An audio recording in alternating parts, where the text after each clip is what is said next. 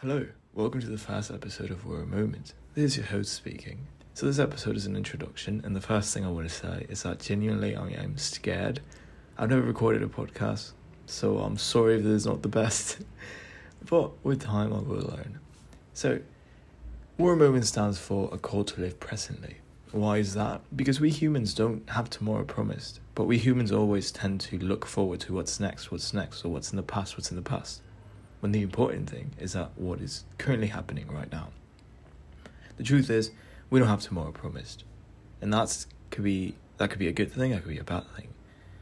But if we don't have tomorrow promised, then why do we worry so much? Let's try to make the best out of what we have in the moment and just live presently, because that's the gift that we have. Time is always running, but we have the gift to stay present, so we should use it more. We're only a small fraction when it comes to the timeline of the universe. So we got to make the best we can. And here in this podcast, I will talk about advices on how to do that. And I will talk about mental health. In no way, shape or form am I a professional. I am only 18 years old at the moment I'm recording this podcast or whatever trailer. But I will be talking to my experiences in life. I will be talking because of the books I've read in the area. And I'll just give out my advice. And this place is a safe place.